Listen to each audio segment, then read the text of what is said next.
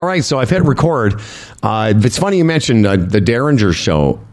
You know, we don't often talk about numbers because it's nobody's business. Like, we'll talk about where we rank on, you know, Canada or podcast Canada ratings on Apple iTunes.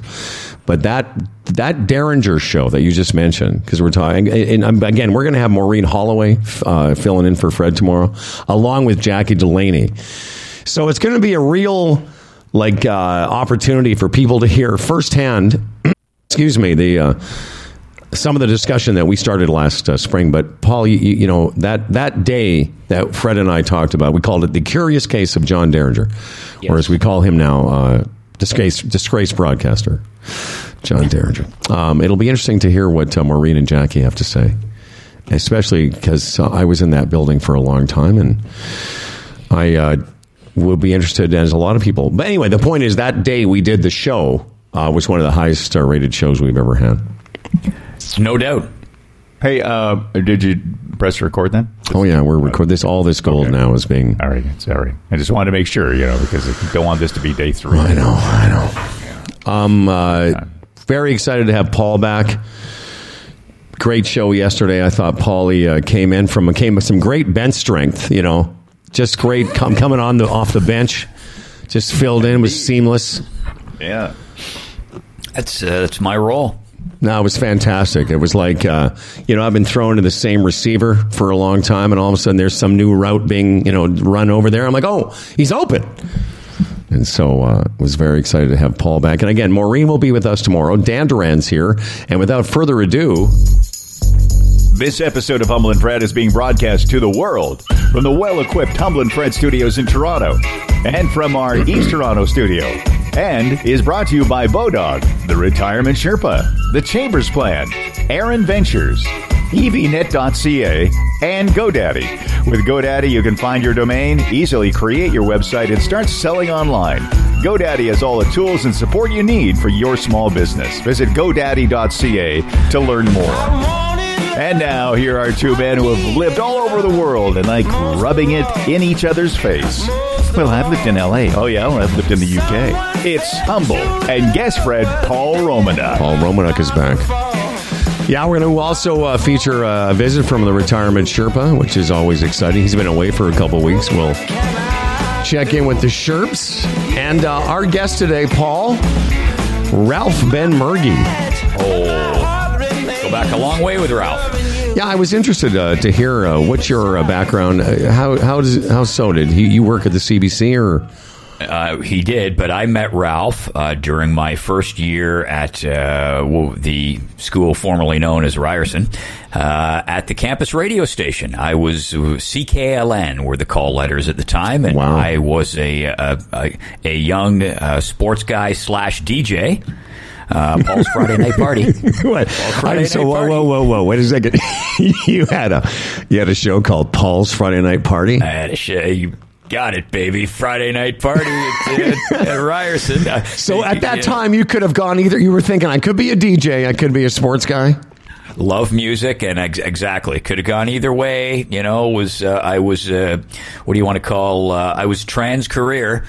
Hasn't you didn't identify you, yeah, and ended up going the sports route. But yes, Ralph was there. I think he might have been the news director or whatever. But yeah, and I met Ralph there. Very, as he is now, very funny guy. Yeah, we go back. So we go back to 1981. Yeah, Ralph and I often talk about how our relationship began. You know, a little bit acrimonious, like a lot of people I've met in my life, for some reason. Maybe it's me. And I was doing a stand-up. I was a comedian, Paul, at one time. I did it full-time. And in my touring North America, I happened to be in Winnipeg. And at the Yuck Yucks in Winnipeg on Thursday, Friday, Saturday, it was the regular comedians. On Wednesday nights, they had some local comics come in, and Ralph Benmergui hosted that evening. And I didn't know who he was, and I didn't know he was like I didn't know his background. I just knew that he was sort of a caustic, surly fellow, and he and I sort of butted heads. And it's funny now we go for coffee, we're buddies, but it started off in a fractious vein many years ago in a darkened room with people waiting for us to make them laugh. I think I gave Ralph a pretty hard time during his Friday night dance party. What was that? Friday nights with Ralph Benmergui, and Friday nights with Ralph. Yeah, man, I tell you what, a lot of people gave him shit, and it's too bad looking back on it. It was a tough time for Ralph Benmergui those couple of years. Yeah, but you know what? You're almost set up to fail. Yep. You cannot do. And this dovetails into our London discussion you wanted to have. Yes, we're going to get to it for sure. As much as we love Toronto, and I think Toronto is a terrific city to live in, Toronto is not an A city in the world. It is not a global city. It's not a world. It's not New York. It's not LA. It's not Tokyo. It's certainly not London. And transposing what I'm talking about onto that point is when you're doing a show like Ralph's, and who's the other guy? Mike Bullard tried to do it. We've had a few false starts in Canada. It all relies on guest power. Can you get the big stars, the big names on your show? And there just aren't enough of them that come through Toronto on a weekly, never mind a nightly basis to sustain. How many nights are you going to have Fiona Bruce on? How many nights are you going to have Ralph Waxman on? Or Al Waxman, or Ralph or Al, actually. Ralph. It was so bad that Al's brother Ralph came on with we him. Couldn't get Al. We already had Al on 3 times this week. So I agree and disagree with you. I think that I think Bullard had a better go of it. It sustained itself for a few years. Here's how desperate he was for guests. I did the show a few times. But I don't totally agree that Toronto isn't a world-class city. I don't think it's in the same class as the cities you mentioned. But I think it's grown up in stature, certainly in all the metrics of a world-class city, like anytime you see, you can make that face all you want. But by a large margin of metrics, it's considered to be world class in many, many different silos. But celebrity star power ain't one of them. No.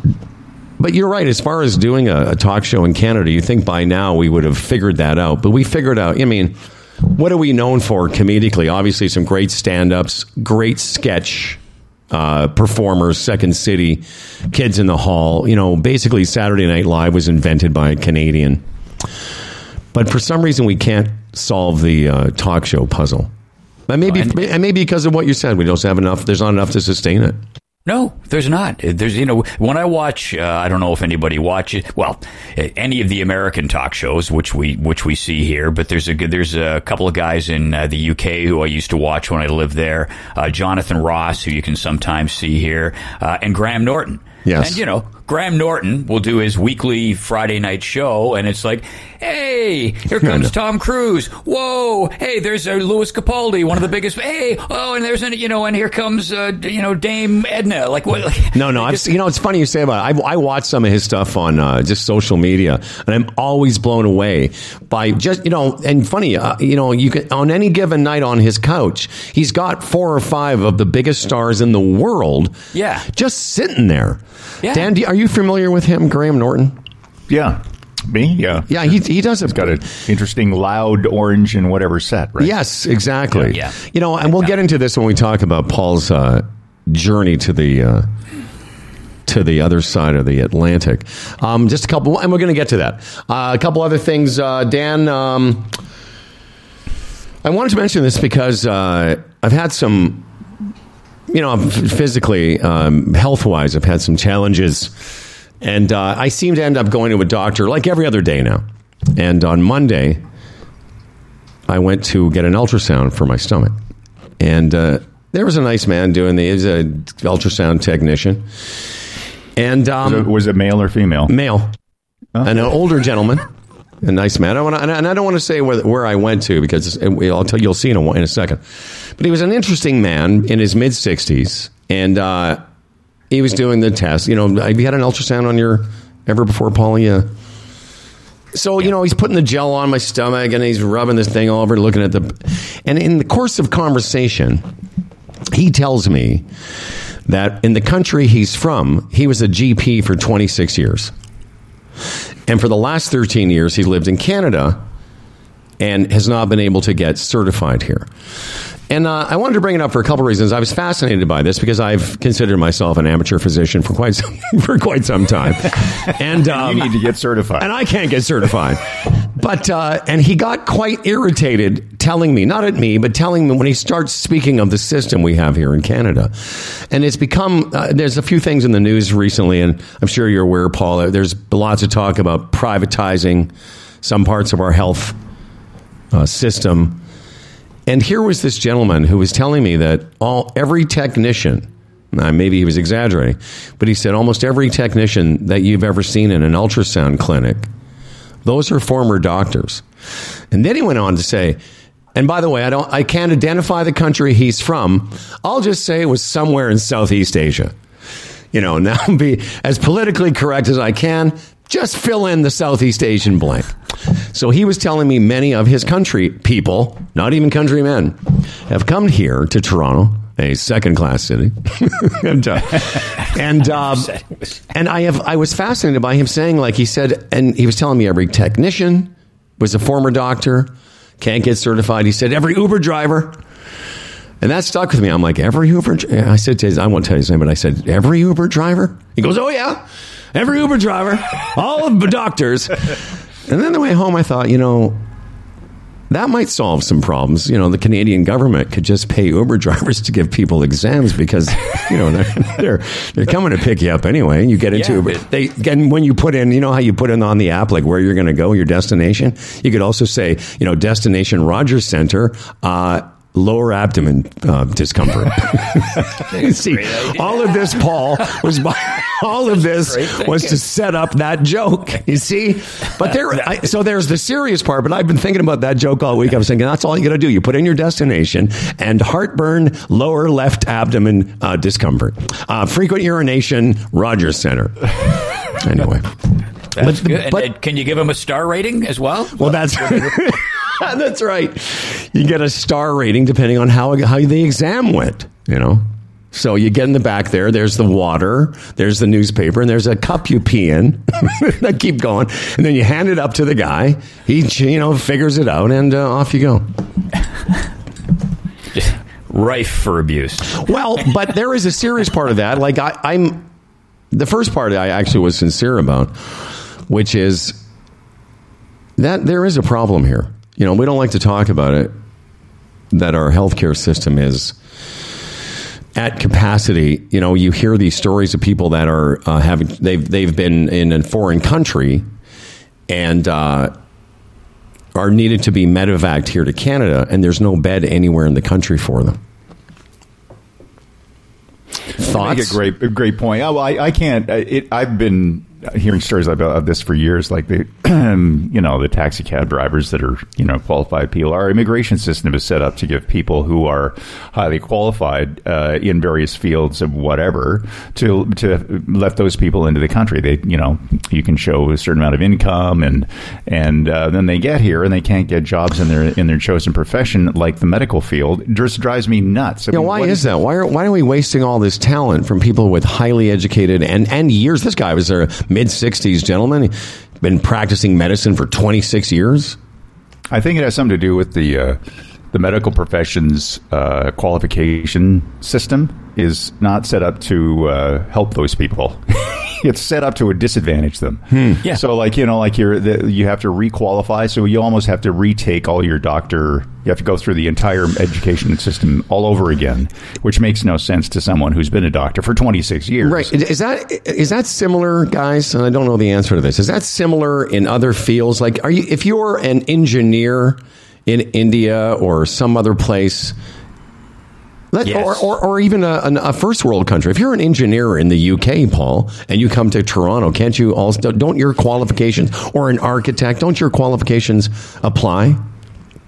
I couldn't tell you categorically in every field, but I do know that as a general rule, Yes, you have to. Your qualifications as a lawyer, if you've been called to the bar in the UK, are not acceptable to the Ontario Bar Association, and you have to requalify. And likewise for Quebec, and likewise for all the other provinces. Certainly, you just referenced the medical profession. That absolutely is the case, and I would suspect that it's probably the same for many other fields where there is if you want to be a chartered accountant, I would guess that you have to retake some type of accountancy qualification to get your whatever it is you need to have up in the office right, wall. Whatever that thing is. You can. And I think that's the way it is around the world. I was going to say, you can tell the three of us at what level of higher education we have. That accountant, you put that, whatever that is. I was thinking as a pilot, I don't know. I wonder, and I'm sure some of my aviation buddies will be able to weigh in on this, but like my pilot's license, I think, is valid in the States. Like, I would be recognized as having a valid pilot's license. I'm not sure at the professional level, because it's a pretty international job. I mean, you can, lots of guys from Canada apply for Cathay, for instance, and are based in other parts of the country, other parts of the world. So I'm sure there are. For my scuba diving license. Yes, exactly. Your PADI license. Yeah. But that is an international license. Yeah. All right. Well, I think it has to do with the international, like one course being equivalent in a different country, the equivalency. So if it's not equivalent, then they have to retake that portion of whatever. It gets pretty complicated. And years. Jokes aside, I just was thinking about this gentleman for the last couple of days because I wanted to do that joke, but I was also thinking about how what a waste that is, especially for some of the communities in Canada that are underserved by the medical profession, how they're having trouble getting doctors to go to smaller communities. And that's ubiquitous as well across the country, because everyone wants to come here, but wants to practice in Toronto, Vancouver, Montreal, but they don't want to go to, Swift Current, Saskatchewan, or Piapot, wherever that is. Maple Creek. Maple Creek, thank you. I just ran out of references after Swift Current. It just on the way dry there. Pretty quickly, the tank went dry. Well, because I was trying to think it's from remote Ontario. Yeah. So once again, not graduating grade 12 have left me bereft of. Anyway, So that's what we'll do. We'll get the Uber drivers. We'll start doing medical exams. All right. Okay. Well, listen, Dan Duran's News will join us once again about, 45 minutes from now. How about the tie-in here with the Beatles? You got to like that. Come on.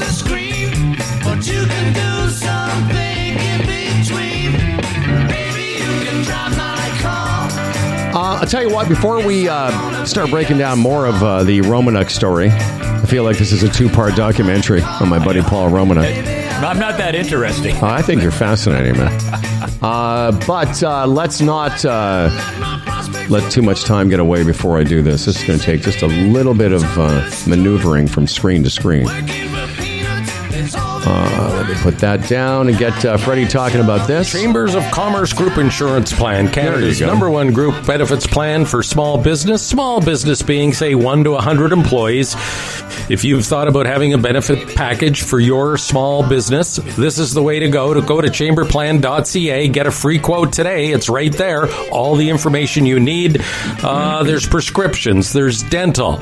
There's therapies. There's the travel component that we talk about so much. There's a mental health component now. An HR department. Yeah, it's all there and all affordable. They've done a great job of keeping the premiums down for small business, which is very important, obviously. It's the Chambers Plan, Chambers of Commerce Group Insurance Plan, chamberplan.ca.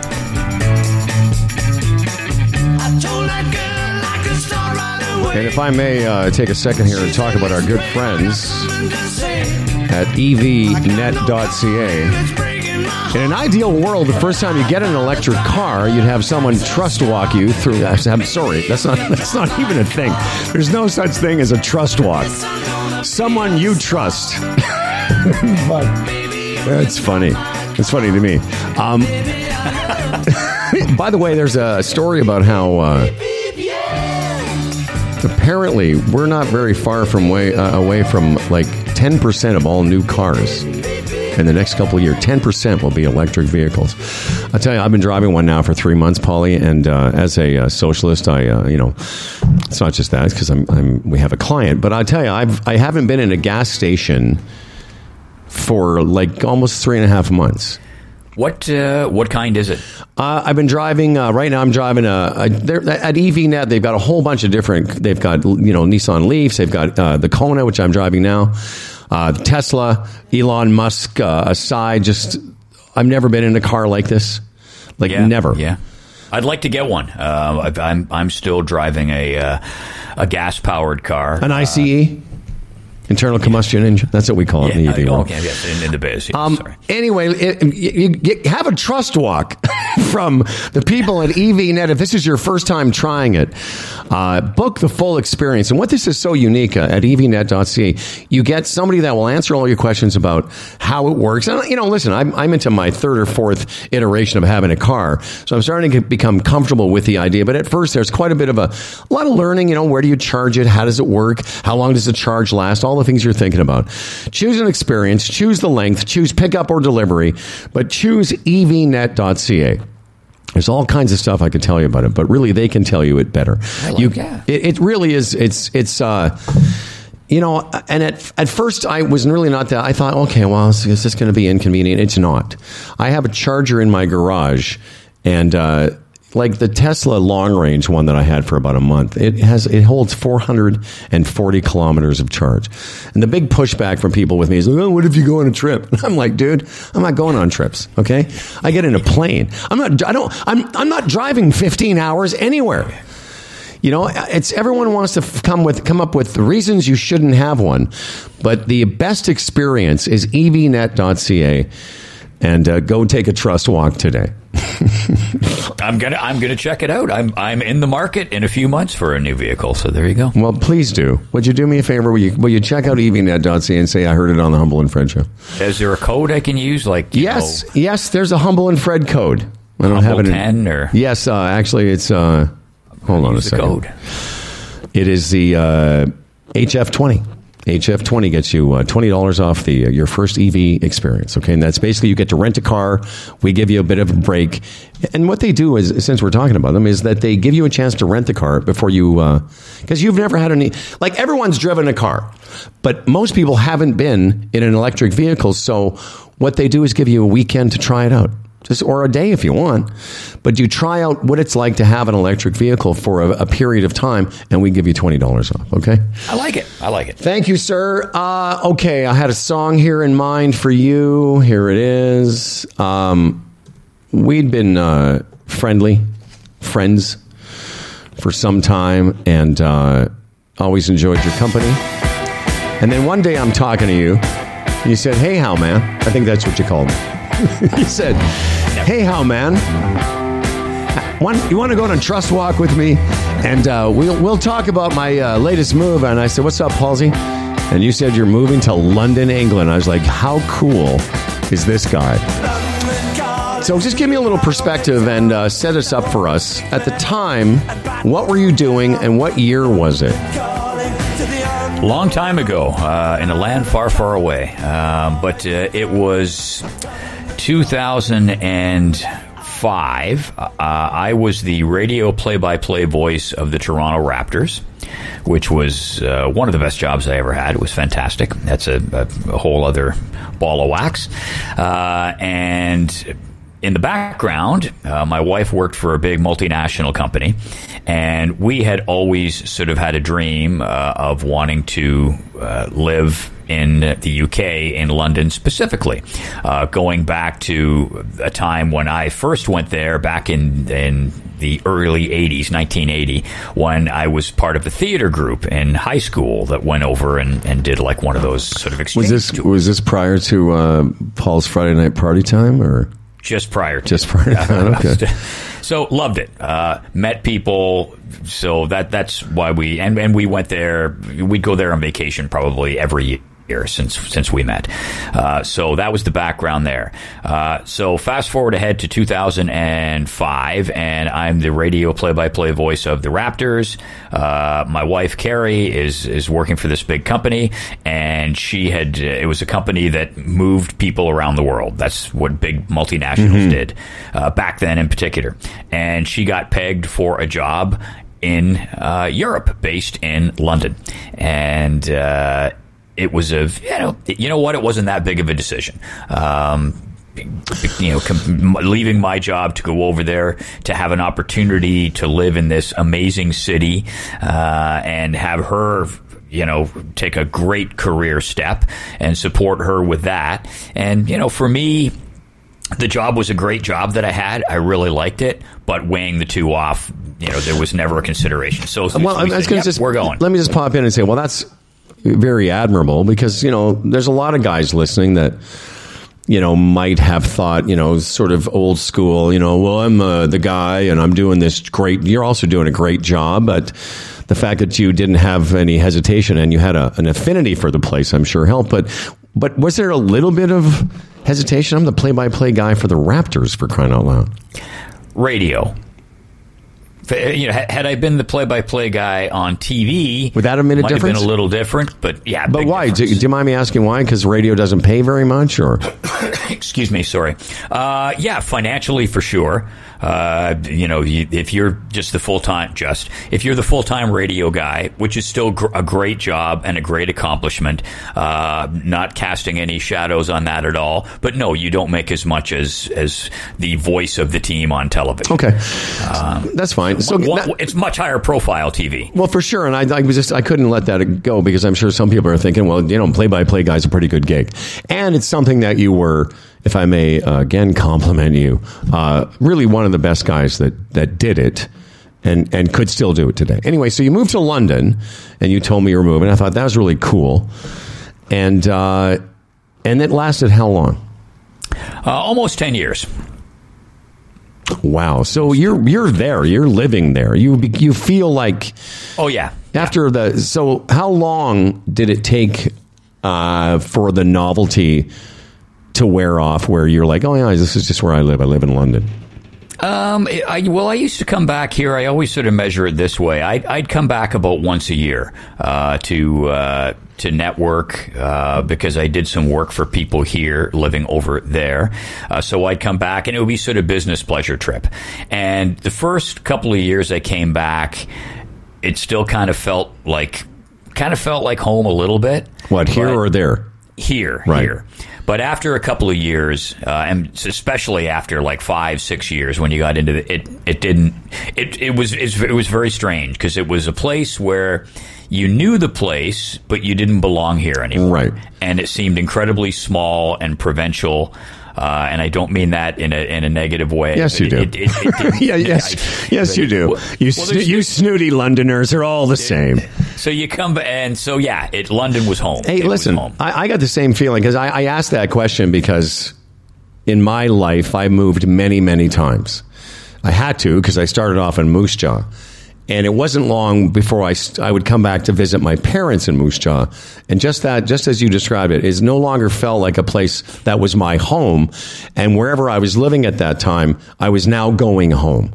And, having lived in Los Angeles, I know that feeling of coming back to even Toronto or Montreal thinking, well, this is cute. But, having said that, we're a world-class city now. So you're in London. And you explain to everyone what exactly. So Carrie, your lovely wife, was working for a big company. You guys were living in a nice part of town, I'm assuming. Where did you live? Well, initially we lived in, I don't know how much your listenership is in Toronto and how much is across. Mostly Toronto, but give us a Toronto perspective. Okay, did you live in like the Liberty Village of Toronto or the East End of Toronto? Yeah, I would say the first place we lived would be analogous to, at the time, to sort of Riverdale, which was, so Riverdale was sort of developing. Right. It's part of East. So, but there were still some kind of dodgy parts of it that weren't so nice. Some dodgy, yes. it's gotten, now Riverdale's become pretty gentrified, but this is where we're talking back 2005. So yeah, it was like there's a place called Battersea, which the way London gets divided up generally when Londoners talk about it is into either tube zones or postcodes. So the tube zones go out from the middle of London. So Zone 1, very central London. Zone 2, you're pretty central. Zone 3, fairly central, but starting to get outside of the main core of London. Zone 4, Zone 5, and so on. Okay. So we were in Zone 2. We were in Battersea, which is a up-and-coming area just south of the Thames, right below Chelsea, which is very posh. And so we moved there, and we lived there for 5 years, and then we moved to West London, so Zone 3. We moved to a place called Chiswick, which I would say is very analogous to the beach area of Toronto, which is kind of where you live now. Yeah, exactly. So your proximity to downtown, depending on how you get there, is going to be anywhere between 20 and 40 minutes. Did you have a car when you lived there, or just take the tube and taxis? Did not, and that one of the big, again, world city. Yes, I know. But I'll tell you what, I will agree this: the thing that keeps Toronto from being a world city at the level of those cities that we're talking about is our subway system. Yeah, it's a joke. It really is. And even I know that. And the only time I ever take the subway is when I'm in New York or I've been in London. But because that is one of the things, the big stumbling blocks to this city. Because in a lot of other ways, it's world class, but that really does hold us back. You do not need a car. I don't think in New York either if you live in Manhattan. You certainly don't need one if you live in London. You can get anywhere. Now, they have their problems. Parts of the system are 100 years old, and they're in a constant state of repair. But the tube, the overground, and a good old black cab will get you wherever you want. Did you find... On the rare occasion, I could rent a car easily. Yeah, okay, I've got a couple rapid fires, because I'm curious, because again, I brought this up yesterday. One of my best buddies moved to France during the global pandemic, and that's the name of his podcast, which is fascinating and produced by Humble and Fred Studios. So Jeff and Julie, it's called Jeff and Julie Moved to France in a Global Pandemic. And I went to visit him, and it's been 2.5-ish years he's lived there, completely moved everything, lock, stock, everything. And there are challenges to it. And they're in a very remote part, south of France, beautiful area, one of the most stunning, it's just a beautiful countryside. But it's, it's not for everybody. What would you say to people to the following question? Is London expensive? Oh, yeah. Yeah, it's very expensive. It's an expensive place to live. The biggest... I mean, if you're going between Toronto, London, London is a much better place to live in terms of being a global city and all that comes with that. So, culture, especially theater, English-speaking theater. Somebody from New York might tell you different. It's the best in the world for me in London, by far.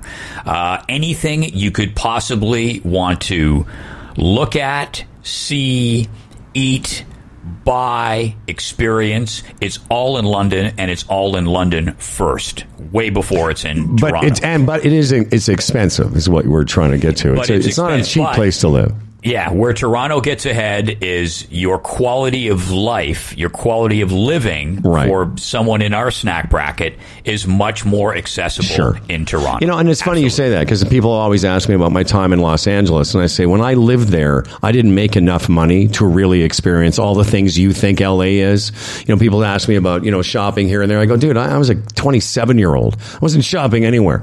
But back to my point, I kind of missed what I was going to get to, which is my buddy moved away. Did you find some of the challenges there? Again, it sounds glamorous. You're living in the middle of one of the greatest cities in the world and has been forever, London, England, but there's challenges. There has to be. There had to have been some times when did you ever have times where you're thinking man, this is a lot of work? Or was it always just gravy? No, my situation would not be analogous to Jeff Lumby's, who's the friend you're talking about, because he moved to a very rural part of France, as opposed to I moved to a big metropolitan global city.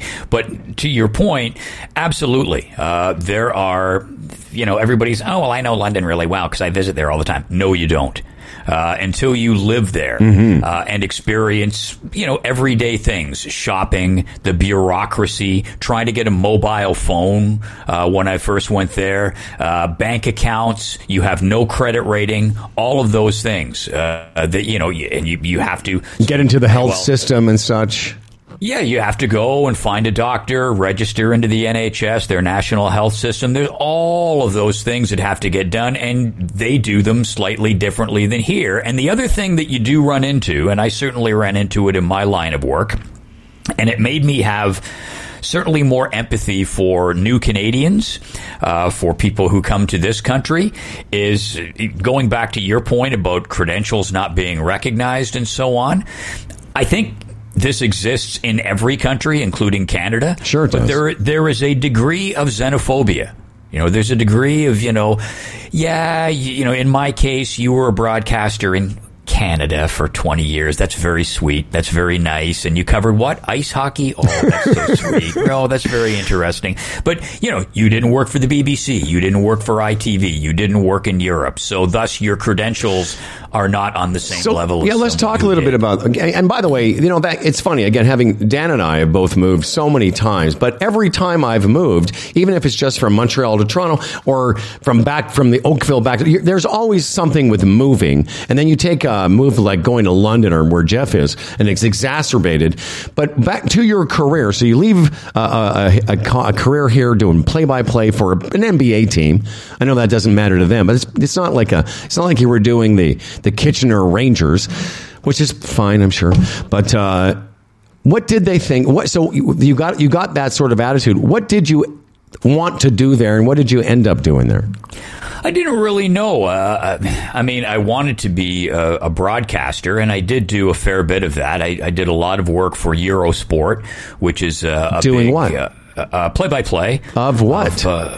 Basketball, lacrosse, softball, hockey. When they had it, they didn't have a lot of hockey, but I did the Vancouver Olympics for Eurosport. I did all the men's and women's hockey, for example. Amazing. Which was pretty cool. But I did different stuff. I got a job through a conference I was at. I did a lot of networking, but I got a job with a contract publishing company who were doing a magazine for the Asian Indoor Games in Macau.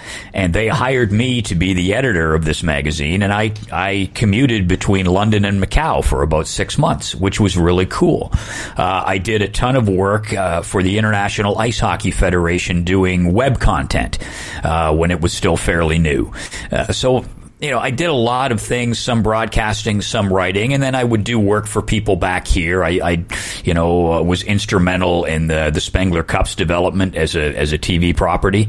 I would still do the Olympics. I did a couple of Olympics for CBC, while I was based in London. So there were still things happening. But I didn't know. Were you busy every day? No, I was not. There were periods of time, like any freelancer, where I wasn't that busy at all. And during a couple of those stretches, I went to cooking school and got my cooking papers. So that was. What does that mean? Your cooking cool. papers? From the Ashburton Cooking College. And was that something you were always interested in? I'm fascinated by that. Yeah, always been interested in that. And I thought, I've got some time on my hands, so I'll go and sharpen up my skills. And, so that was a great experience. But I wish I'd have known that, because I would have put aside some time to talk about your culinary achievements. But and I know there was something you said about play-by-play, blah, blah, blah. Oh, yeah, with your accent. So you're doing play-by-play for, forgive me, what's it called? Eurosport something? Eurosport, yeah. Eurosport. So you're doing play-by-play for them, and clearly you're not from there. Was that a novelty for the listeners? No, it was a detriment. I mean, I was told in no uncertain terms, I can think of 3 occasions where, we're a little uncomfortable having you on the air with that accent. Or I couldn't possibly put you. A BBC radio producer out and out told me, who I spoke with at a conference, said, You've got great experience, and I think you're a very good broadcaster, but I couldn't possibly put you on the air with that accent. So that's what you run into, which, again, transposing it to here, I'm very proud as a Canadian when I click on World Cup football and other events, and I see, like what, I think his name's Luke Wildman, who's a British expat who moved to Canada, so the opposite of what I did, and he was put on the air by, I think it was TSN at the time, in a full-time broadcast capacity, right? So we do that here. That would never have happened over there. Like even ice hockey, as it's referred to, a sport that is very Canadian. Now, or I'll give you a better example. At Eurosport, while I was there, the position opened up to call men's downhill skiing, which is pretty big sport in Europe. Sure. And I put my hat into the ring as somebody who knows skiing and has called play-by-play for many winter sports, including skiing, and was a complete non-starter because of my accent. And I don't think that would be the case here. And I don't, it's funny you say that, because you obviously, for things like soccer, football, you hear a lot of international voices on the air in Canada. But on radio in Canada, at least in this market, it's pretty unusual. I can't remember, there was a guy, and I'm sure, I think he worked at Q, but it was fairly rare that you would hear a British-style voice on commercial radio in Toronto. So I get that a little bit, but I mean, given your experience and the sports that you were covering, which were international in flavor, because one of the great things about Europe is because there are voices and accents from all over the continent. It just seems weird they wouldn't embrace someone with the level of experience. So just because Ralph's going to join us in 3 minutes, and I kind of want to take a couple seconds here to put a finish to the story, because I have so many questions about London. But at some point in the 10-year time that you were there, let me just tell Ralph to stand by for 3. Talk to me about, with such a great experience, did you think, 2 questions, did you think that's where you were going to live for the rest of your life? And what was the circumstances that brought you back? Well, when we moved over there, we didn't think we'd be coming back. But I would say after sort of 5-6 years, I think in our minds we were both, I don't know if I want to retire here. We didn't know when, but I think probably eventually we might want to move back to Canada. It was very, probably, maybe that's what our thought was. What sped things up in our return was when I was offered the position from Rogers with Hockey Night in Canada. Keith Pelly, our mutual friend, said, "Hey, he called me within an hour of them getting the rights and said, sit tight. We're going to bring you back. We want you to come back and be part of this package." So at that point, we knew we were coming back, and it was a tough decision, but that was a moment that I'd been working towards for my entire career, right, as any play-by-play announcer would tell you. So that's what brought us back. And you mentioned that to me yesterday. At one point, we were just talking, I guess, off the air about that being, the dream job. And again, forgive my ignorance. What were you? So you were doing play-by-play regionally for Hockey Night in Canada? You weren't doing the Saturday, or were you doing some Saturday night games? Yeah, I was doing, I was the second announcer when the original configuration. Jim Hewson was the guy. So Jim did the Stanley Cup final. He did the Saturday night primetime broadcast on CBC. I was the second guy. I did the Rogers share of the Leafs regional games, which was big. And I also did, in playoffs, I did the Eastern or Western Conference finals, so the Stanley Cup semifinals. And again, so in the playoffs, Jim would do the big series. The Leafs, if they're playing, I would do the second biggest series with the Flames or the Jets or whatever. But still, you were working for Hockey Night in Canada. Absolutely, yeah. And and I'm just going to get Ralph on here. But when Ralph's done, and maybe toward the end before the show, but we'll get a chance. I don't want to go over why it ended. But how many years did you do that? 4 years. 4 years. So it was like a real gig, and then our boy Pelly left to go become the commissioner of the frickin' European tour. Yeah. And Yeah, I've told the story on there about how he invited me to come hang with him at the Scottish Open, and he's one of those things. I think he says, hey, Humble, you should come over, and I did. It was like. He is a little. Pelly's one of the, like a lot of people with that caliber of creativity. I can think of a few, but he's one of those guys where like he's talking to you, and then the shiny object catches his attention over there, and now he's focused on that. Like he has the attention span of a moth. Well, it was funny because I think he said it. We were doing an interview on the show. I think he said it to me, like, because we'd been golf buddies. He said it to me sort of like, hey, we should do lunch sometime. But I actually took him up on the offer. So, listen, I was fascinated by that, and I know everyone else was. Let's switch gears here if we can for a second. And before we introduce our next guest, let me just get a piece of music here so I can talk about... this is one of my... You know what? It's funny.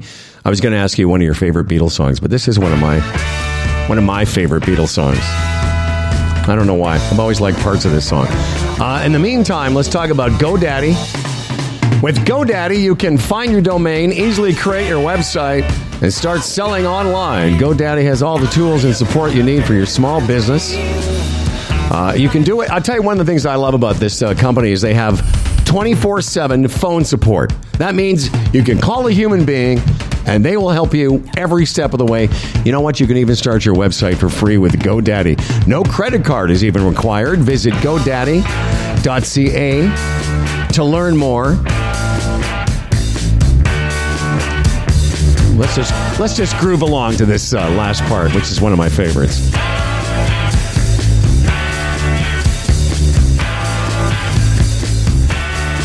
I mean, does our guest need any introduction? Well, some people might say, yeah. But we've already been talking quite a lot this morning about the man, the myth, the legend, Rabbi Ralph Ben-Mergy. The acquaintance. I was telling, before I introduced you officially, I was telling Romanek, like, how do you know Ralph? And he said, oh, you guys went to Ryerson together. We started together. Started out. CKLN. That's right. Yes. And Ralph did our story. He's doing the Marleys on a phone. I'm doing News Magazine in a booth. And him and Phil did the Marley games. He'll do this. And every once in a while, when I got older, I'd be watching a fantastic hockey game with Paul on it. And I go to people as if I was 12. I know that guy. That's right. Now, I told you, he was telling me about how, your origin story, and I sort of fumbled my way through our origin story, which was kind of prickly at best. Nothing like two cranky Jews meeting each other on a Wednesday night in Winnipeg. All right, please welcome to our... wrong? Yeah, exactly. Well, and the funny thing is, all these years later, every time I see that your name's on the schedule, I just get all warm. Please welcome to our program a dear, dear friend of this program, and somebody that really doesn't, to our audience, needs no introduction. He's the host of Not That Kind of a Rabbi, one of my favorite podcast guest experience in the last 11, 12 years. It's Ralph Ben-Mergy. Here we go. Here we go. Paul and I were talking about his lifelong dream to host Hockey Night in Canada. Finally came true while he and his lovely wife were living in London, England, and he came back, and Rogers brought him back. He was the number 2 guy at Hockey Night in Canada, and it was really a great thrill. I'm curious about you. What was your dream job, and was it that Friday night show, or was it some other show that you've done along the way? It wasn't really about a show. For me, I remember being a J student, a journalism student at Ryerson, after thinking I was going to be an actor or a stand-up or whatever I was going to be, and I just thought, no, I don't think that's going to work for me. And listening to Peter Zosky on the radio, mm-hmm. and thinking to myself, I just want to work in radio doing magazine format where you get to talk about everything. And he was so inspiring that I just wanted to work at the CBC and do substantial content and really have a good time. And I got to do it. So even my first on-air gig with in Winnipeg on Nightlines with Ross Porter as my producer, to me, that was just like, wow. the middle of the night, right? And it was just like, wow, this is like, I never thought this would be where I am. I don't know about you guys, but I'm constantly like, how did I get here from wherever I was 3 years ago? It's always weird to me. Right? You know, it's funny because we met, I was doing stand-up full-time, and I think most people know by now that you had done some stand-up. To what extent, I'm never sure, but you and I both know, like, I more than dipped my toes in it. I was doing it pretty solidly for many years. But the point I'm trying to make is one of the reasons I ended up back in radio is you and I both know that old thing about, I wanted to be a boxer until I met somebody who really wanted to be a boxer.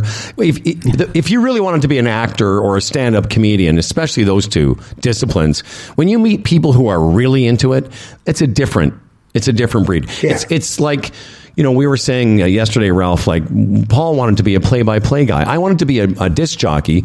I would literally pretend to be a disc jockey all the time in my car. Paulie would do play-by-play. So I guess we all ended up doing this because this was what we were supposed to do, I suppose. Well, yeah, I mean, that can be true, and you can also end up with a life where you're not really true to what you really want to be and what you really want to do for whatever reason, opportunity or lack of confidence or whatever. But sometimes there are people who get to an age and go, I just dipped my toe. Mm-hmm. I didn't lean into it. So you never know how it's going to work out. I'm just leaving there a little space in case Romy wants to jump in, Well, no, I'm just, it's a very articulate and philosophically presented point, and I think, I think it's sad when it's a situation where somebody looks back and regrets that they didn't, to use your term, lean into it a little bit more. But by the same token, what immediately jumps to mind for me, Ralph and Howard, is the big one is life circumstance. If you were born into a life of poverty and never given the opportunity, if you were born into a situation where suddenly there was a death in the family or a change that necessitated you having to go out and work and forego further education and so on. When you get into all of that, there can be some sad stories there. I mean, some inspiring ones as well, I'm sure, but that's kind of where my mind goes when you bring up that point. Yeah, and so look, 30 years ago, a person of color wanting to be a Hockey Night in Canada play-by-play guy wasn't going to get a job. It just wasn't going to happen. It was a white culture, and it still is in many ways. At least they're trying now. But sometimes it's the door is shut in your face. But, in one way or another, if we really want to be who we really are, we can find a way. It may not be the thing we originally thought was the big deal. And I appreciate your point, Paul, that circumstances dictate opportunity. For me, and I was going to ask this question of the two of you, but I will tell you, there isn't anything that I can look back on and feel like I didn't get a chance to try. Some TV, some stand-up, being on the radio, different things, learning to fly, etc. I think what I find saddest for people is people that had the opportunity, that had all the chances, and didn't take that chance because of fear and because it's hard. That's what I said. I know lots of people that dip their toes into stand-up, but when I came back and started doing stand-up again, Ralph, about 4 or 5 years ago, and I saw some of the kids that were doing 20 sets a week, well, that's somebody who wants it really bad.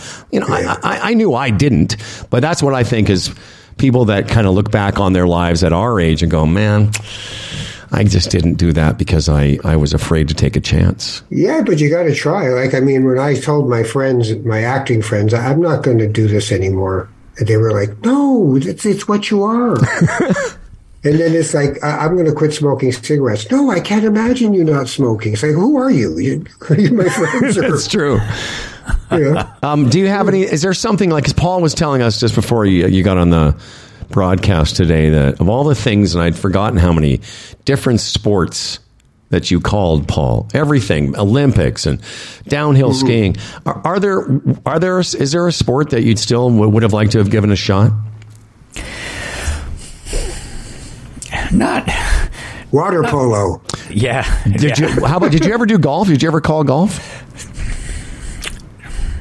Yes. I want to say I want to say it was at a Canada Summer Games or something. But no, nothing stands out, Howard, so maybe that would be one. But no, I mean, I pretty much called a ton of hockey, called baseball on TSN, called NBA basketball. So, I mean, all the big never called CFL football. Tons of track and field sports, powerboat racing. Wow. Beach volleyball. So, yeah, golf might be one, I suppose, yeah. You'd have to whisper for most of it, though. Yeah, not right. Yeah. And come on, that's what they do. They say, coming up to the 17th green. Yeah. Yes, we know. I don't know. We again talking to Paul about your appearance and how here in Canada we've never been able to figure out the talk show format. Although it's funny you brought up Zowski. We've been great on the radio. Peter Zowski, I often, I remember listening to him and being impressed by his ability. Him and Andy Barry also impressed me. Yeah. Andy, really. And I knew Andy because I worked at the Mix briefly for a couple of years in that building with CFRB, and Andy was the midday guy after Wally Crowder. That's how long ago this is. And I remember I used to call him Mr. Barry because I was not surprised he went to CBC. Is there something at CBC that or in your broadcast career, Ralph, that you never got to try that you'd wanted to? Well, there was a point, I think I wrote about this in my book. There was a point where there was a morning national magazine show, and I was up for it. Me and one other person were the last people standing. And it was like Zowski's format before they broke it into two pieces the way they do it now, which I don't like. And it was a 3-hour magazine show, and it came down to the wire, and I didn't get it. And it's the only time in my career that when I got off the phone, I actually had tears in my eyes. It was like that. I was born to do that show. That's how I felt. There's gigs you get where you think, I don't know, should work out. But there's other gigs where you just think, no, this is what I was born to do. It's like, I'm sure with Paul, it was like, I was born to do play-by-play of the NHL. Because like when I met him, he was already, that was the path. Mm-hmm. So when I heard him on Hockey Night, I was just like, fantastic. He's actually doing it, right? So sometimes you want a certain thing because it's kind of what you were meant to do. Sure. Right? And you got to enjoy all of the pieces. I've been grateful for every gig, honestly, because I've also looked at it and thought, I'm proud of the gigs. Like, there were things I believed in doing. So if that's the way it goes, then great. Right? The whole thing is about articulating your voice throughout your life. How do you become your authentic self doing something? Because there were guys who would read news and they'd have the perfect voice. Yes, exactly. And then as soon as they got off camera, they were completely different people. And I thought, no, you want to be the same person doing both things. You want to be yourself. It's interesting having you two here because both of you have done television and radio.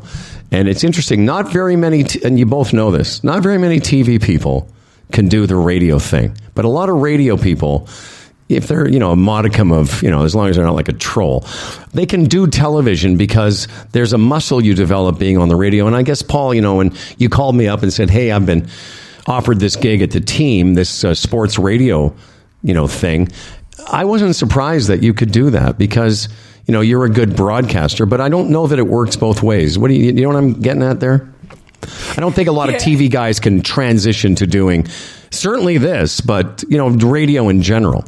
Radio, there is, in my view, depending on the format, top 40 DJ radio aside, which is a different beast, but talk radio, good talk radio, of which there isn't much in Canada anymore. That's also another rabbit hole to go down.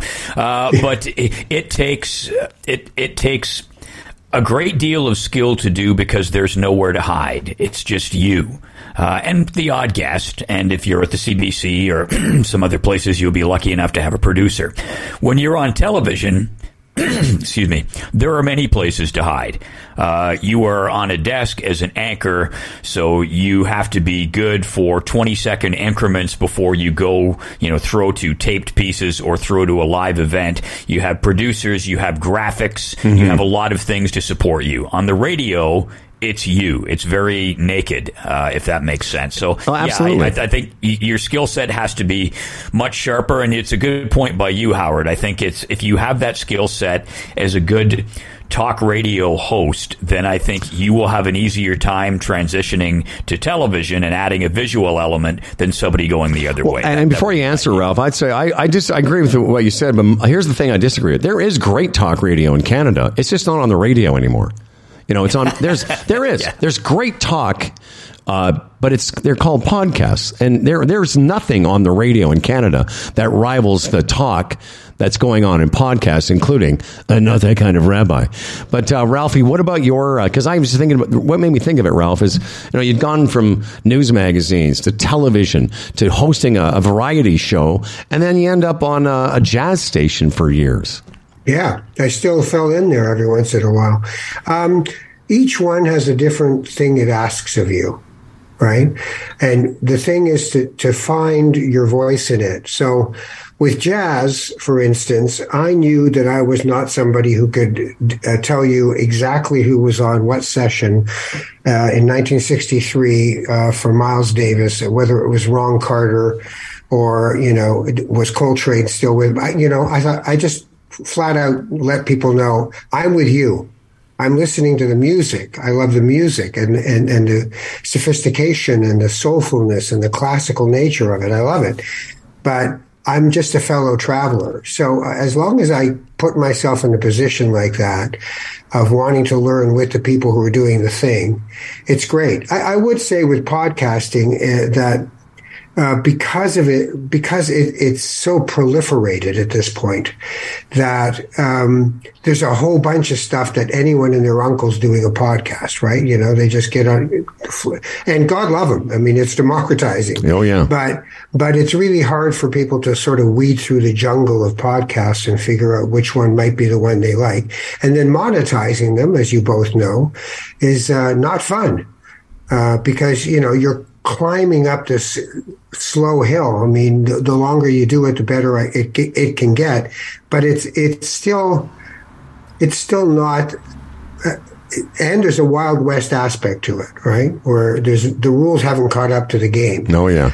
So music copyrights, all that stuff, it's all falling behind at this point. But on the other hand, God love everybody who wants to do it. If it gives you a voice, that's great. It's just.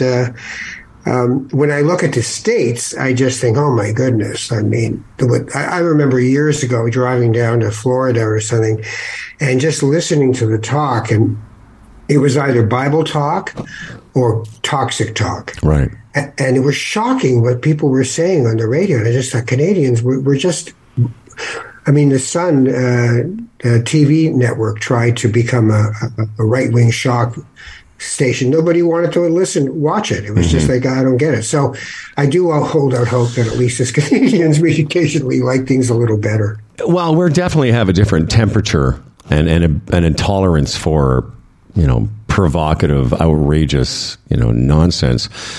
Segueing now, because Ralph sometimes comes on and counsels Fred and I not to get too freaked out by what's going on. But in our last segment here with you, what's your take? We had Noel Castler on yesterday, another guy that talks a lot about U.S. politics. But just in general, how are you feeling as a guy that's, I'm sure you know this, Paul, that, Ralph's very politically active, has worked as a, in the age of spin, Ralph has spun some for different parties. What's your take on our political discourse these days and what's going on a little bit with the Republicans in the States? So are these end times for all of us? Well, I always have emphasized to people lately that 18% of eligible voters in Ontario voted for Doug Ford. 18%, less than 1 in 5. He has a massive majority. So the first past the post system that both the Americans have and we have has completely failed us.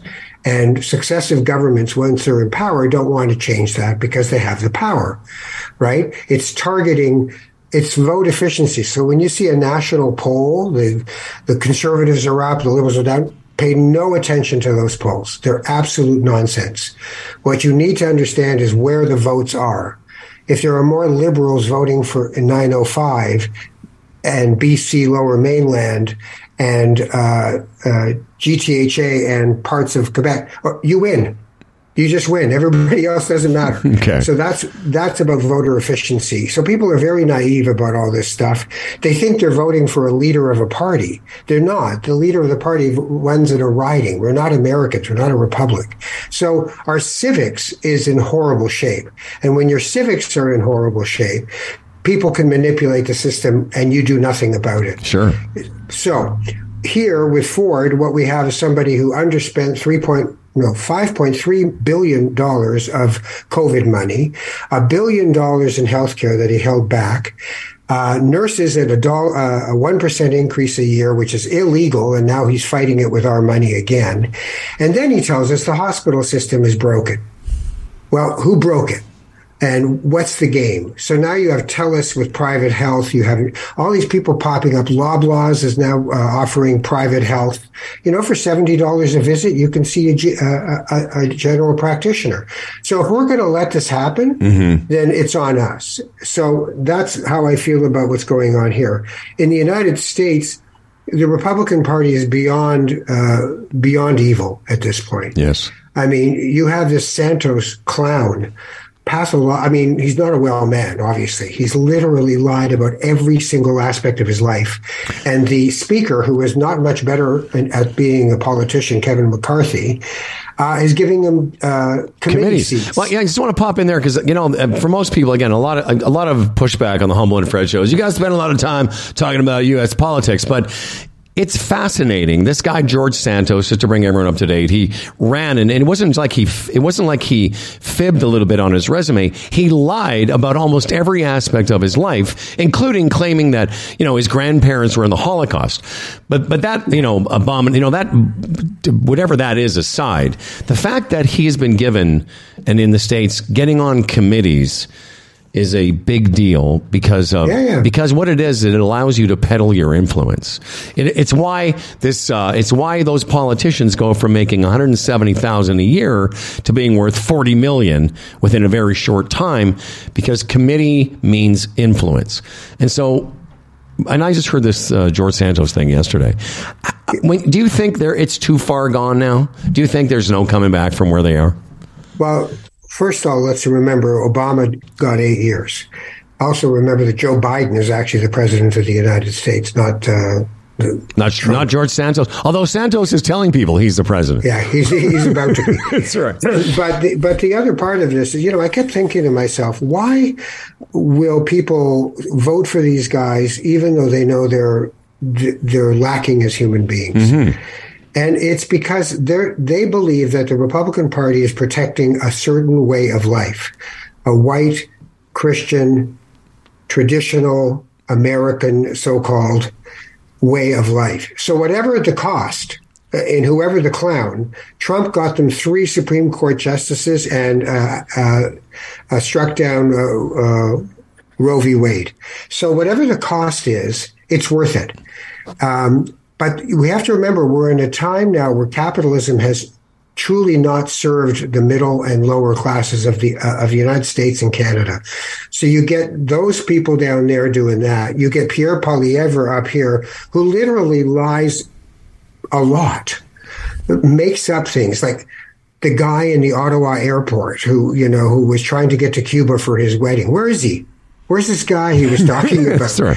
And then he talks about healthcare, which is a provincial jurisdiction. No, I mean, he actually says that the NDP are socialists, just like the Nazis had the word socialist in their political frame, the National Socialist Party, right? So they're both obviously socialists. This is a guy who's actually the leader of the Conservative Party of Canada. So it's up to us to say, you know what, who are these? Enough already.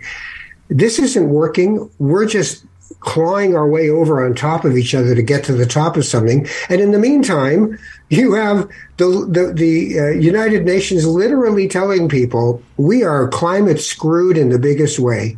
I'm writing a book about it right now, and I got to this point. I'll just do this quick. I got to this point where I thought, I've been trying to communicate about climate politics for 15 years, and I'm not getting through to anybody. Why? And then I realized I remember interviewing a guy when I was doing one of my shows, a pre-tape for Christmas. So we did a half hour with this guy who was a middle-aged beggar on the street on Bloor in Toronto. And I brought him into the studio. I didn't interview him on the street. I brought him into the studio because it changes everything. And the guy had been on Bay Street, had a house in Rosedale, and had a family. He lost all of them. And I said, why?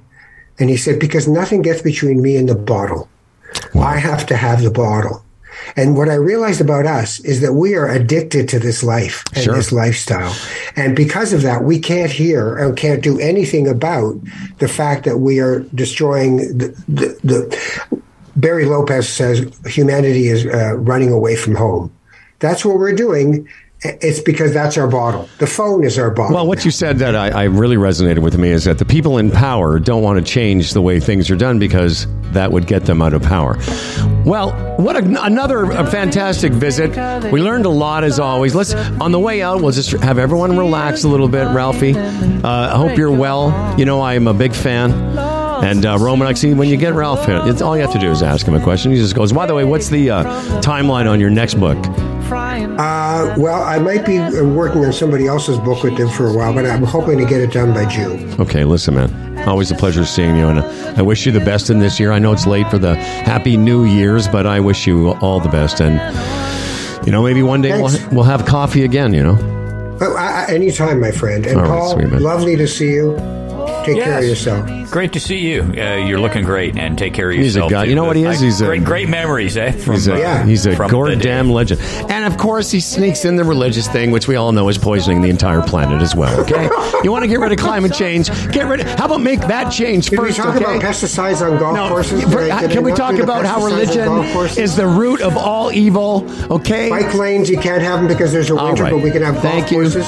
Okay. Listen, we've got no more time for you and your anti-golf rants. You need a sense of humor about golf courses. You need a sense of humor about religion and how it poisons everything.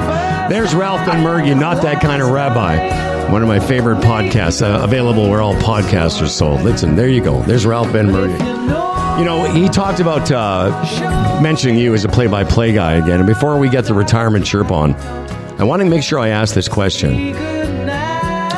Because even though I've done, you know, I've been around broadcasting my whole life, and I'm fascinated by your job. And you know, I sometimes listen to Jim Nantz, who is excellent at football. Yeah. He's amazing at golf, but he's a different guy, a slightly different guy doing golf than he is the NFL on Sundays. Are you a different guy doing hockey than you are doing alpine skiing? Absolutely. Yeah. Is it similar? Are hockey and basketball more similar? For me, the hardest sport, and I've done many of them, the hardest sport to call play-by-play for, by far, is hockey. Because it is really, especially the game now, it's changed a lot from when I started. It's so fast. Your vantage point in most NHL rinks is shitty. You're way up and way back, and they change on the fly, right? Think about other sports. They don't. So the team out there, when the play starts in one end, can be completely different, or three or four players different by the time it gets to the other end. There's no other sport that I've called that's like that. Basketball, they stop.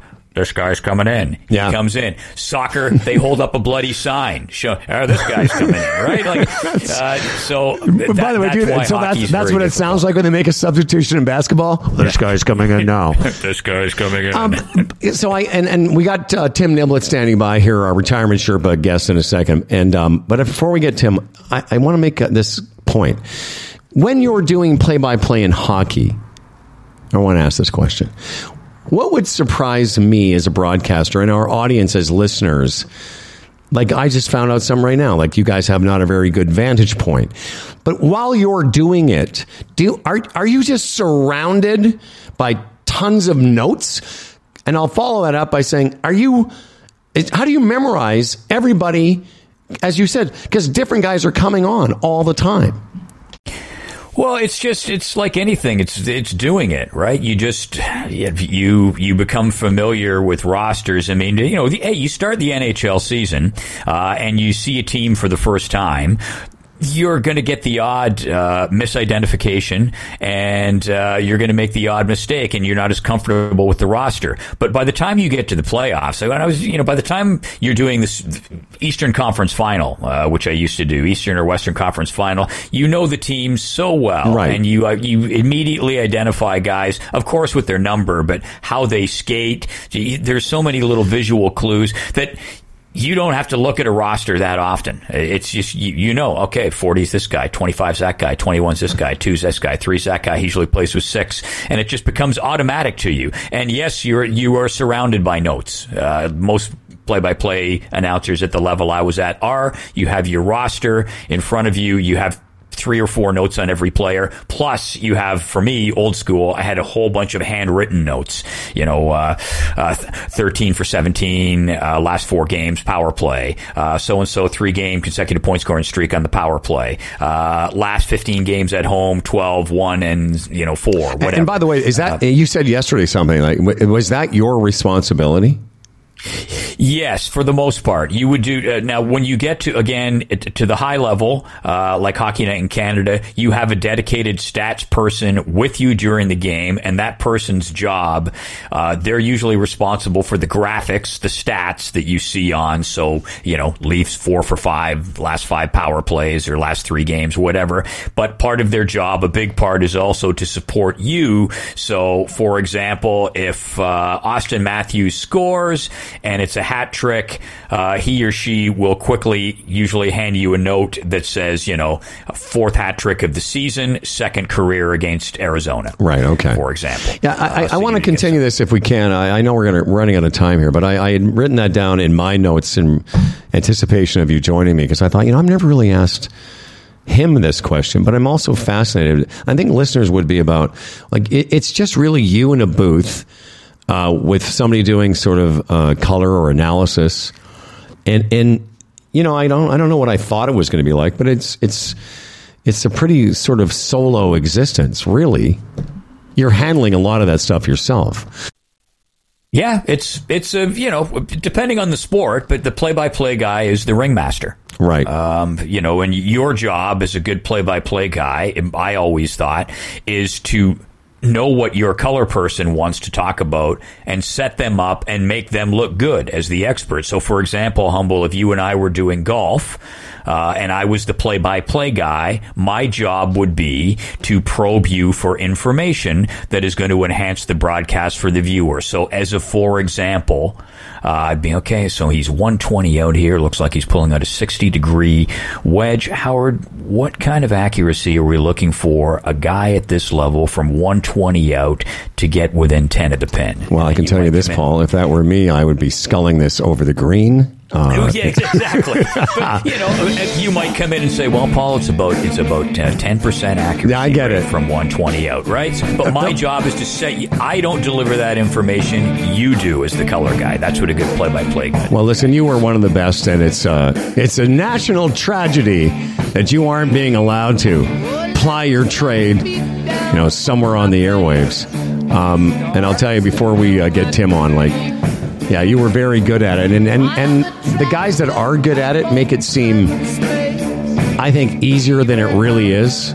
I think it's a very like I said, I was listening to Nance on Sunday doing the game with Buffalo and Tony Romo.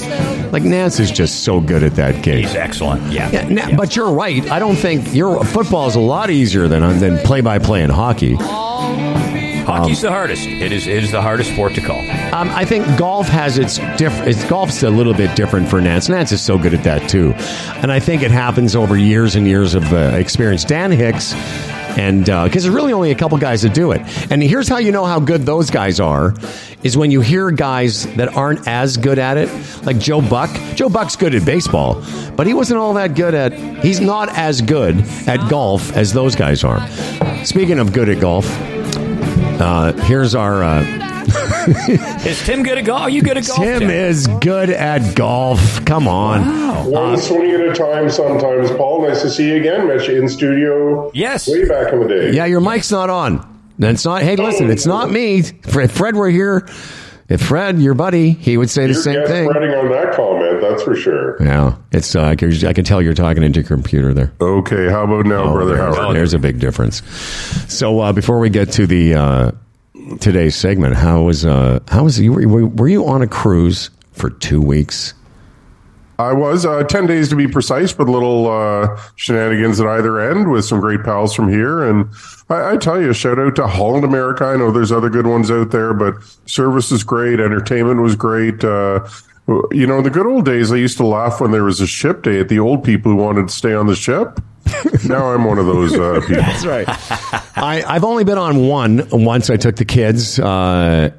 We went on like a 7-day cruise, and halfway through the cruise, my buddy, we were talking about him yesterday, John Wing Jr., came on the boat, and he did a rotation doing stand-up on it, and he was telling me about cruise life. And for a lot of entertainers, stand-ups in particular, it's a great gig, because you're on and off. They fly you wherever the place is. Did you avail yourself of the nightly entertainment? Yeah, absolutely. They had a Rolling Stone rock room with a house band that was very good. A B.B. King's blues band. I guess this is pretty common to all of their ships, and a variety of other things. It was great. I felt bingo was a little overpriced, you know, but I mean, that's just me. The Retirement Sherpa is back. I'm glad to see you in person, or at least on Zoom. And I'm trying to think. So next week we'll all be here. I'll be here. Fred will be in the Dominican. And then after that, it's 2 months of just everyone, you and I, Freddie, in different locations. So let's get to today. I'm looking here. It's that time of the year you say for the S in the Sherpa process. And what does the S stand for, Tim? Well, it stands for setting goals, of course, right? As I close off on the email, I'll get it in now just in case. I mean, we spend lots of time on other worldly and important things like binge watching or watching golf or hockey or whatever, right? Buying flowers, that sort of thing. You know, it's really important for Canadians to kick the looking at their finances up a little bit there. It doesn't take long, but it's something to definitely have a good New Year's resolution or mid-January resolution to find some time to, especially right now, yes, to find some time to look at things. And what are some of the goal setting, like what should people prioritize? And I agree with you, by the way. Everyone would rather talk about almost anything or do almost anything than start thinking about your finances, but that's where you come in. And so what are some of the things people should be looking at? Well, the first thing is, right, do you have a plan? I mean, do you even know what the heck you're trying to achieve and if you're on track for it or not? Have you moderately recently looked for any efficiencies, opportunities, problems, those sort of things? Last year was the third worst, I think, in a long time for what's called the classic 60-40 portfolio mix. So 60% stocks, 40% bonds, because it was a rare year where they both went backwards. So are you still on track? Doesn't mean you have to all of a sudden do lots of different things, but definitely means you should take a look at things. Of course, soon we'll be talking about RRSPs. What about that? How does that fit into this time of the year? Sure. So 60th day of the calendar year, right? Not being a leap year, that gets us to March 1st as a contribution deadline to help out last year. Contributions, interestingly, at this time of year can be used against either or both of the years, 2022, 2023, whatever benefits you the most.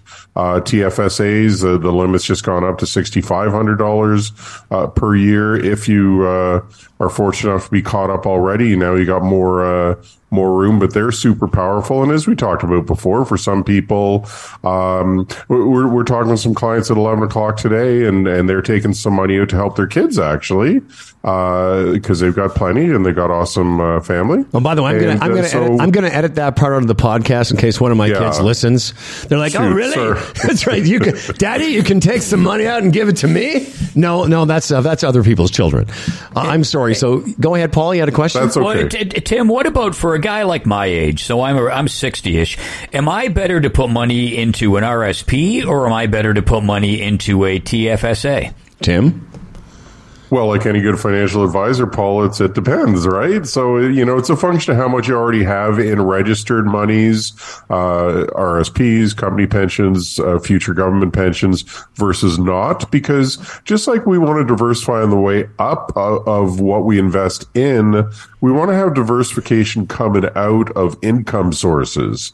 So if people had everything in RSPs, that's great, but they pay a lot of tax and they take it out in retirement, and then when, heaven forbid, they both pass, the government takes it all into income and takes a big chunk out then too. It's too bad when we were all younger that the TFSA didn't exist. Yeah. Because we would have put a lot of money in. I found out recently using the Sherpa services. Okay, I'm going to admit this, and you can say I'm dumb. I don't care. I guess I didn't really understand. I don't think I completely understood how TFSAs worked, because I wanted to make an investment and use the Sherpa services, and didn't realize until I did the thing that I could actually invest it through my TFSA. I know that sounds dumb, but I just thought putting money in a TFSA was like contributing to an RESP or an RRSP, but you can buy stock through your TFSA. Maybe you can. Does that sound stupid? It seems stupid to me, but No, the oversimplified reality is you can pretty well hold the same investments in any of the different plans, but because there's different names and different dynamics, sometimes we think there's different holdings you can have. Okay. On that note, I was totally unsurprised and super happy to see that Jay and Deborah did an absolutely awesome job for you, our valued client, in my absence there. No, it was fantastic. And I guess what I'm trying to say is that, there's all kinds of mechanisms for you to invest. And as always, make sure the Sherpa is on your side. Tim.Niblett at raymondjames.ca is how you get a hold of T. And any final thoughts, sir, before we have to say goodbye? Well, I got to say, I love what I do, but man, I was very happy being off for a little bit. So, but juiced to be back. We've got some referrals already, got some listeners reach out already, clients getting bonuses, all kinds of good stuff. So we're back in full swing and loving almost every minute of it. All right, my brother. Good seeing you again. Glad the vacation was, excuse me, a good one. And we'll see you next Wednesday. Awesome. Great seeing you again, Paul. Have a great week, guys. See you, Tim. Take care. There's a retirement Sherpa, Paul, one of our longtime supporters. When Ralph was, it's funny how almost everybody that does a podcast, it's universal, always brings up how hard it is to monetize it. When we finally shut this down, the Humble and Fred podcast, at some point we're going to, maybe in our late 70s, who knows? But if the story is ever written about it, it'll have to include the fact that we're one of the few Canadian podcasts without, listen, we don't have Smartless fame. We had some brand equity. I've used that phrase a bunch of times before about us. We had some brand equity in this market, but we haven't been on the radio as a team since 2005 was when Fred got fired from the mix. I got fired in 2006. So when we started in 2011, we didn't have CBC fame. We didn't have any real current notoriety, but we had enough equity in the market brand-wise that we attracted people like Tim Niblett and others that support us and have had success using this service. Tim's been with you for a long time. Long time. Yeah. Long time, man. No, you've got a couple of great longtime sponsors, which I would imagine there's some good professional relationships that you have developed over the years there, and that's what it's all about, right? Well, and that's the thing, and that's what makes most people give up doing their podcast, because they find out, like, man, this takes, as you described yesterday, it's a lot of work, and there's no money coming back in it for a lot of people.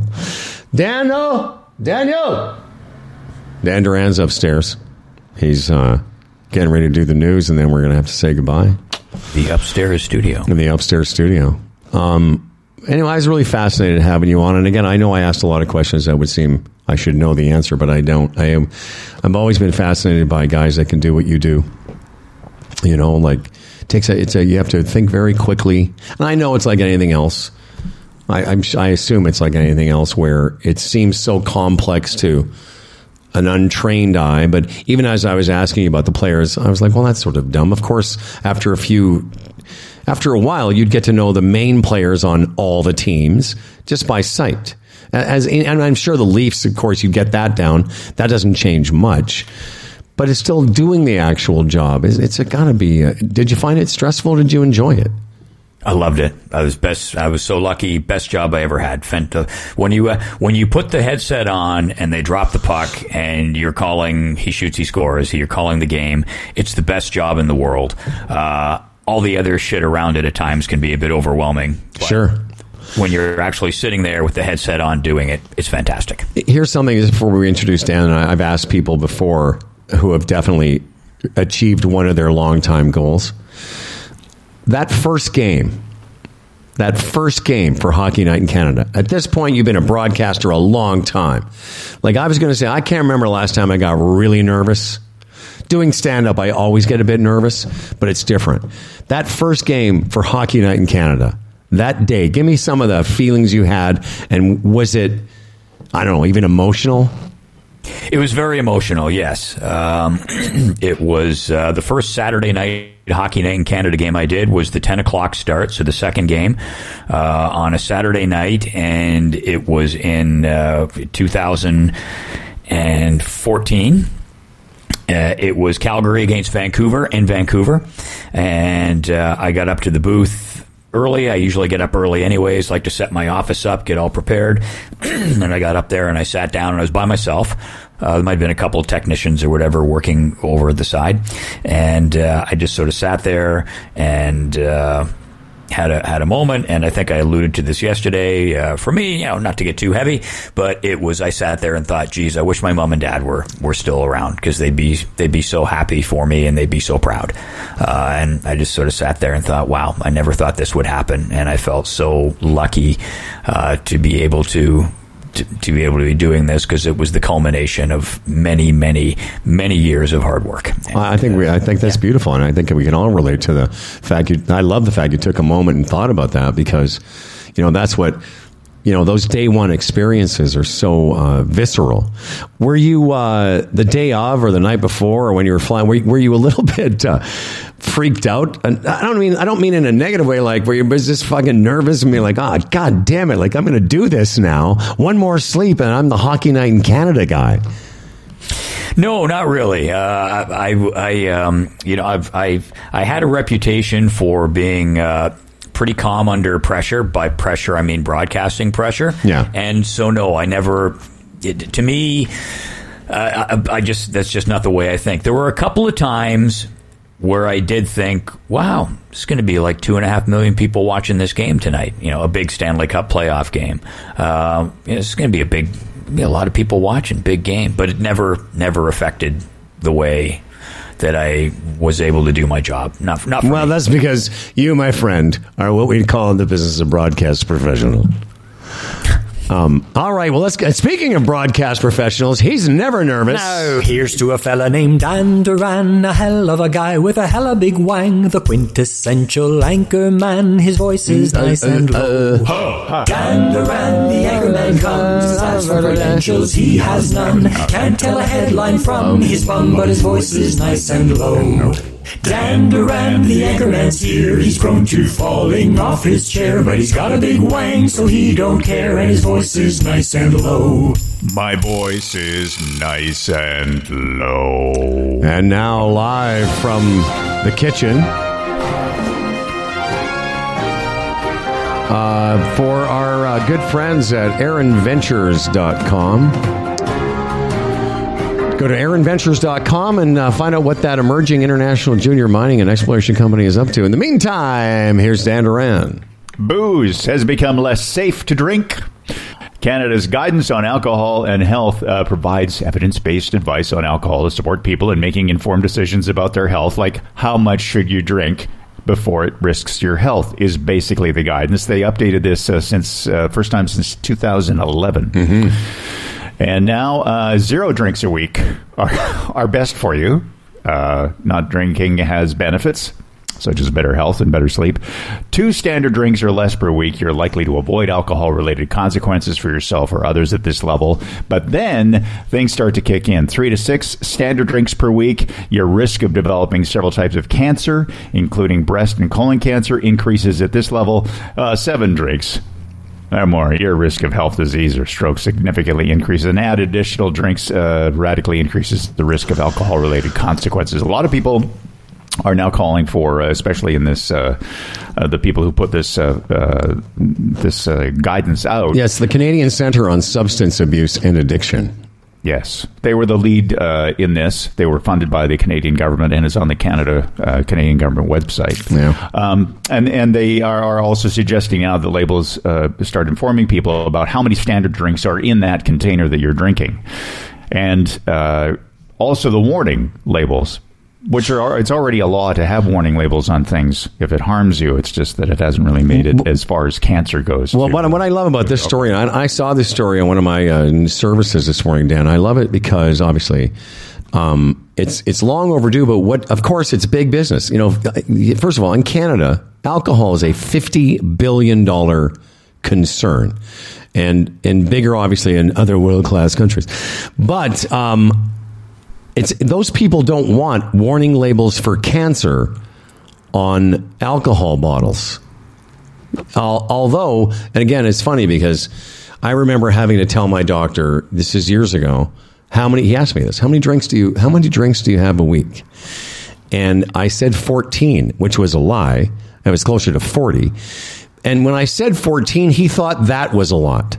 Because that's 2 drinks a day. That's 2 beers. That's 2 1.5 ounce shots. That's 2 5 ounce, by the way. That's considered a unit of alcohol for wine drinkers is a 5 ounce glass. When I drank, I would spill a 5 ounce glass just fumbling around the kitchen. What do you think of that, Romy? I'm not sure. I don't know where you are in your drinking journey. Do you drink much?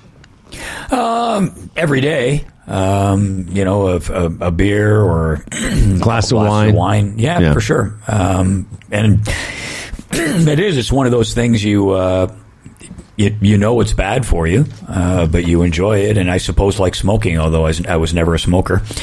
But yeah, I mean, I don't think there's anything wrong with labeling myself because you're an adult.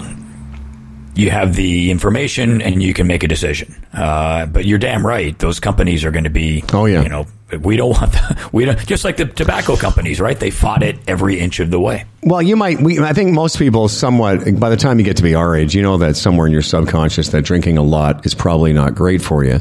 But I don't think until this study that we thought it was cancer not good for you. Right, Dan? I mean, that's part of the reason this is a story today is because, that's a big step, putting cancer warning labels on alcohol. Well, a lot of people don't put I haven't until recently. I actually think it was you that told me a few years ago. But cancer and alcohol, I never put that together. I thought heart disease was the thing, right? But so that was, and you know what? It's a dramatic shift. The old guidance was like, get this, 50, like you were in the bracket at 14 drinks. Yeah. It was 15 drinks for men. Well, that's why I lied. I used to tell them that. I used to go, oh no, it's only 14. Meanwhile, I would have 14 Friday and Saturday night easily. But now the guidelines have lowered, as you said. Yeah. So like 2 is the standard for both men and women. What, 2 a week? A week. Yeah. That's when you're likely to avoid alcohol-related consequences. You might as well not bother at that point. I mean, if you're then to be a teetotaler, why not? Well, yeah, you could save up a month's worth. Yeah, that's right. Save it up. Again, it seems extreme that 2 drinks is the point where your levels are safe because there's many European countries that would say otherwise. People in Italy and other Mediterranean locales, drinking 2 or 3 glasses of wine with every meal, every day. So, but I think this is interesting that they're starting to, because there's another story about the proliferation of the non-alcohol segment, that as boomers have aged and junior boomers or whatever we are aging, it's becoming more health conscious. We are becoming more health conscious because we're at the end of because we're having more health concerns. So I think that's also where it's coming from. Yeah, that's fair. That's fair. I think so. I mean, for me, it's all about I don't know about you guys. I mean, I know, Howard, you're a teetotaler. I don't know about you, Dan, but well, we don't call them teetotalers, Aunt Mary. Non-drinkers. So it's a British term. Okay. But it's I like a beer after I finish golfing, for example. Sure. If there was a non-alcoholic beer that I haven't found one yet. I've tried several that tasted like a beer, but they all have like a metallic, malty. They can't. If they could come up with a non-alcoholic beer that tasted like beer, I'd be all over it. I'm going to tell you, I have found, I'll give you some after we're done here today, but I have found, I wasn't much of a beer drinker because I used to joke about how beer took too long. I got no time for beer. I need to get drunk now. Beer's for slowpokes. But I have found, I've enjoyed the non-alcoholic category. I agree with you. In the early days of this evolution, they were shit. But Dan, you've had some here. There's a German beer called Klausthaler. I guarantee if I poured it, I have it all the time after golf. Erdinger is another one. I promise you, if I poured it after we finished golfing, you'd be like, hey, that tastes pretty good. There's a bunch of them. And as I said, it's become a huge business. Daniel, there's a Corona one. Corona? Which is just as bad as the exactly. But I'll tell you, the non-alcoholic Heineken is very, very good. I find it has a really sweet, malty taste, which is what a lot of them have. I would give that to you because it's been so long since I've had a real beer. I don't have a comparable. That's a fair point. I can't really remember, but those ones don't seem as shitty as the early days of them. I tell you what they haven't cracked is wine. There's no great non-alcoholic wine yet. Because I don't really miss drinking in any situation other than the time I was in Italy a couple years ago and when I was in France in the fall. It would have been nice to have a glass of red wine with a meal or two. But I don't miss any other aspect of it. So when they get the non-alcoholic red that tastes as good as a Maroni or a Beaujolais or something, then that will be great.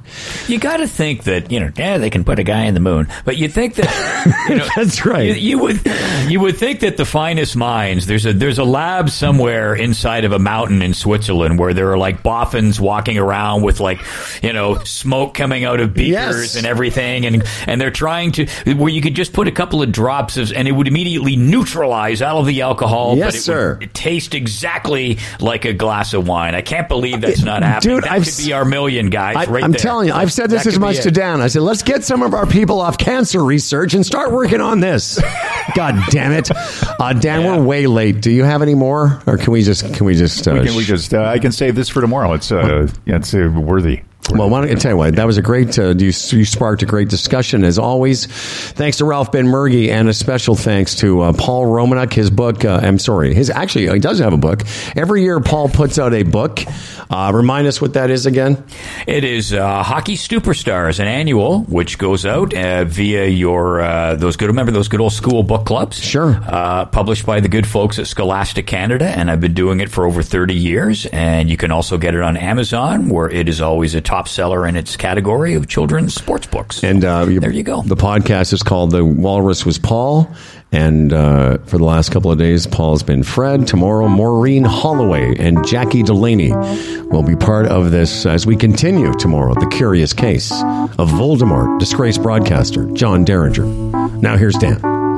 This episode of Humble and Fred was brought to you by Bodog, the Retirement Sherpa, The Chambers Plan, GoDaddy, Aaron Ventures, and evnet.ca. We read all our emails, Humble and Fred at humbleandfredradio.com. We like them, and we like you liking us. Subscribe, give us 5 stars, help us out. For Humble and Fred, I'm Dan Duran. And remember, if you fake spill your wine, it doesn't count. Enjoy every goddamn day. There's a destination a little up the road from the habitations of the towns we know. A place we saw the lights turn low, the jigsaw jazz and the get fresh flow. Pulling out jobs and jamboree handouts, 2 turntables and a microphone. Bottles and cans, or just clap your hands, or just clap your hands.